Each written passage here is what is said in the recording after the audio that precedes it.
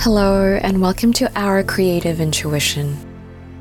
Meditations and rituals on living an intuitive, creative life.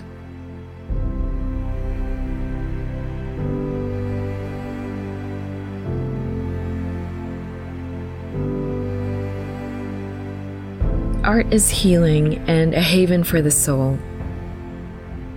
In this podcast, I hope you get to rest and come home to yourself, your intuition, and your creative spirit.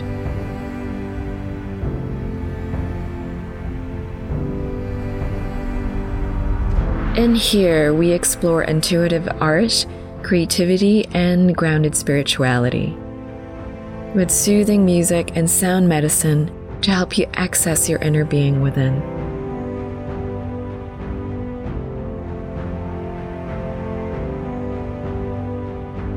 I'm your host, Megan, an intuitive painter, creative director, and mystic, working with art, creativity, and trauma-informed somatic modalities.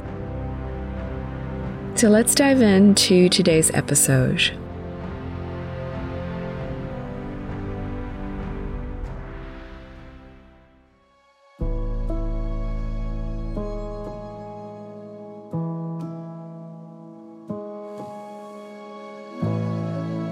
As someone who has mentored aspiring artists to come home to creativity through workshops and online courses, there's been a definite change in group energy that I've noticed since after the pandemic.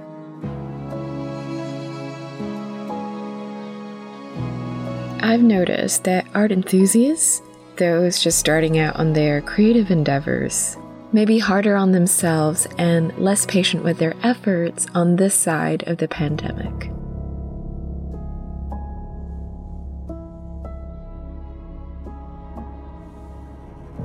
There seems to be more pressure due to social media to jump from beginner to a professional's result straight away. To feel frustration when one's vision doesn't translate to what comes out of your hands.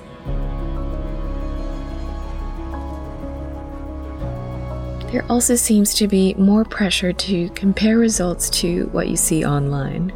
This worries me because while social media has democratized art and allowed artists to reach patrons, collectors, and resonant soul-aligned people easier, it's also warped the perception of the creative process and is breeding more energy of comparison.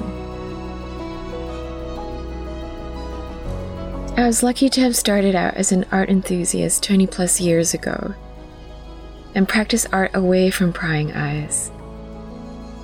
This allowed me to experiment, make terrible work, change my mind, and discover my creative voice without the pressure of doing polished work.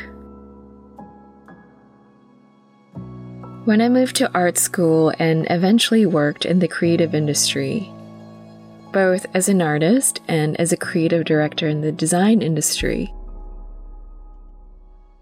I was lucky to have been surrounded by really wise, constructive critiques from amazing professionals that helped me grow.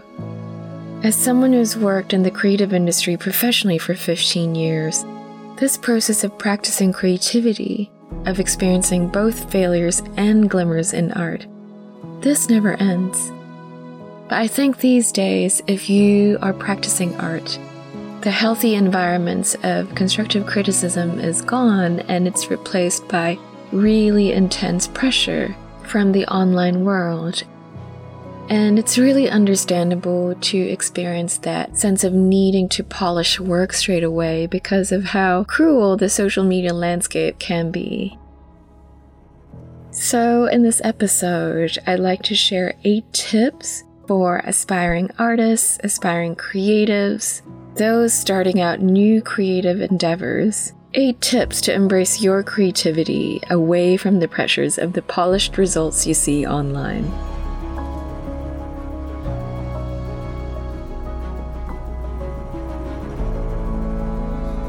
Number 1. Instead of fearing mistakes and failures, aim to have more of them. In fact, aim to have hundreds, if not thousands of failures. This is the only way to get really good. When you're starting out with any new endeavor, embrace that you will make quote-unquote ugly or quote-unquote terrible work. When we're starting out with art, there's a huge gap between your inner vision, your visual taste, and what your hands can do. Have compassion for your hands by letting your body play with hundreds of failures. Most quote-unquote successful people we know have had thousands of failures behind the scenes. Michael Jordan talked about how people only saw the shots he's made successfully, but he's had hundreds more failed shots than successful shots. Aiming to have hundreds, if not thousands of failures will also help you overcome perfectionism, another mask for fear, or feeling intimidated by the journey ahead. Being open to creating terrible work also helps you to let go and to embrace playfulness in the process, which is very, very important for the creative spirit to come through.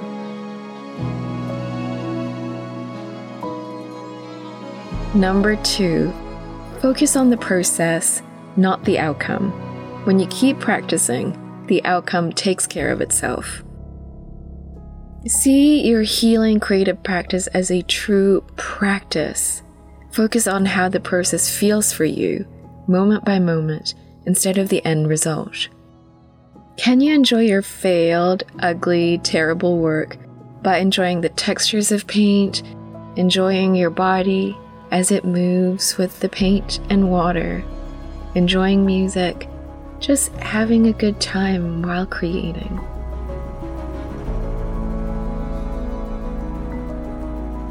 Number 3, focus on what you're learning about yourself as you engage with creativity.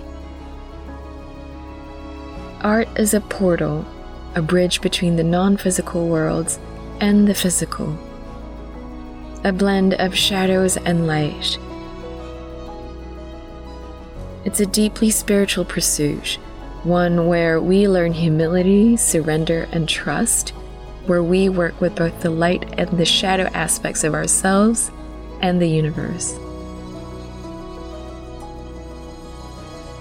As you focus on making hundreds of failures, you'll hone your creativity muscle until you experience a few sparks, artworks that just sing, that begin to mirror what your soul really wants to say.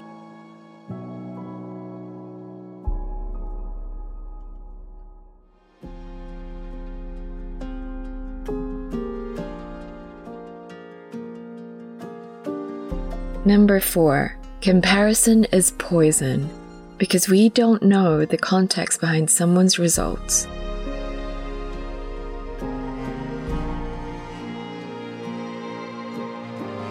Try to nurture your own sense of inner context with your creative pursuits. Have compassion for yourself by not comparing your results to someone who has just had more practice. Look externally around you when it serves you. Then block all of that out when it doesn't. The amount of information we're bombarded with every day is not aligned with how our human brain's evolutionarily wired. A lot of the professionals you may see online have had hundreds, if not thousands of hours behind the scenes. Have compassion for yourself by not comparing your results to someone who has just had more practice.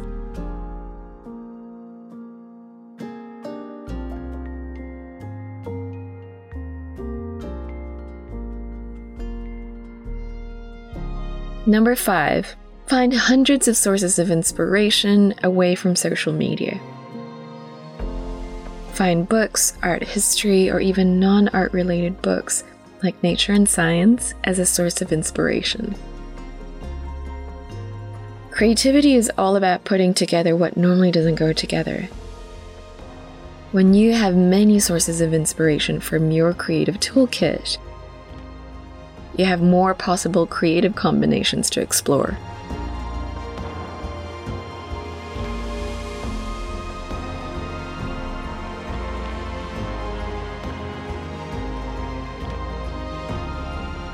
Number 6, embrace the baby step and give yourself plenty of time to grow. What do you need to learn next? Make your goals doable for you. Break up your big vision goals into bite-sized, doable chunks.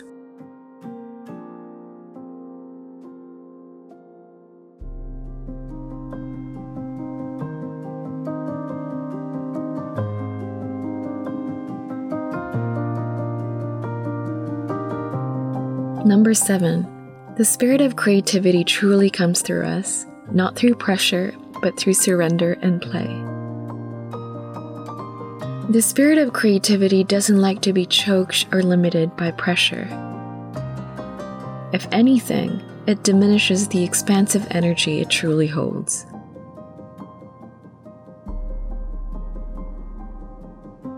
Creativity isn't too different from channeling energy or intuition. The more you step back and allow what wants to come through to just come through you without analysis, the more potent what comes through you will be.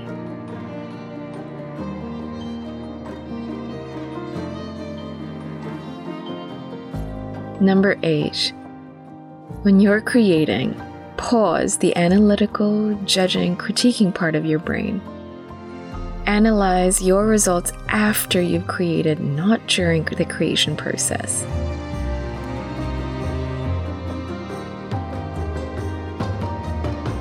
And when you analyze, be kind to yourself.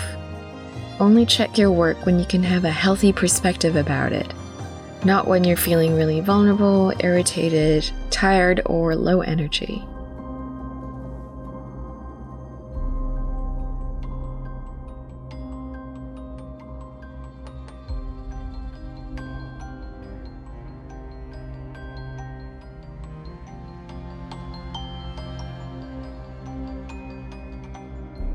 So there you have it. These are some of my 8 tips on how to nurture your creative practice away from the pressures of social media. If you'd like to learn more on how to come home to yourself through a nourishing creative practice, I've spontaneously opened doors to my signature online art course, Create Your Own Art Haven, for a limited time. In here, you'll learn practices and rituals to reconnect with your playful creative spirit, heal from the shackles of perfectionism, and eventually learn healthy boundaries to grow and refine your creative work without the harsh voice of the inner critic. If you'd like to get this self-paced, intuitive, nourishing online art course, visit dreamsosource.com and click Courses.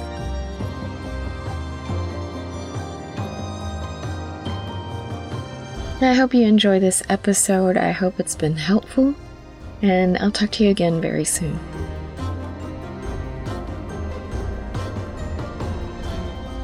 If you enjoyed this episode, subscribe or share it with someone who you feel could be supported by this episode too. If you're looking to create a soothing, calming haven for your home, I invite you to dreamsosource.com, where you'll find meditative paintings made with earth and plants, soothing art prints, and courses to come home to your inner being and creativity.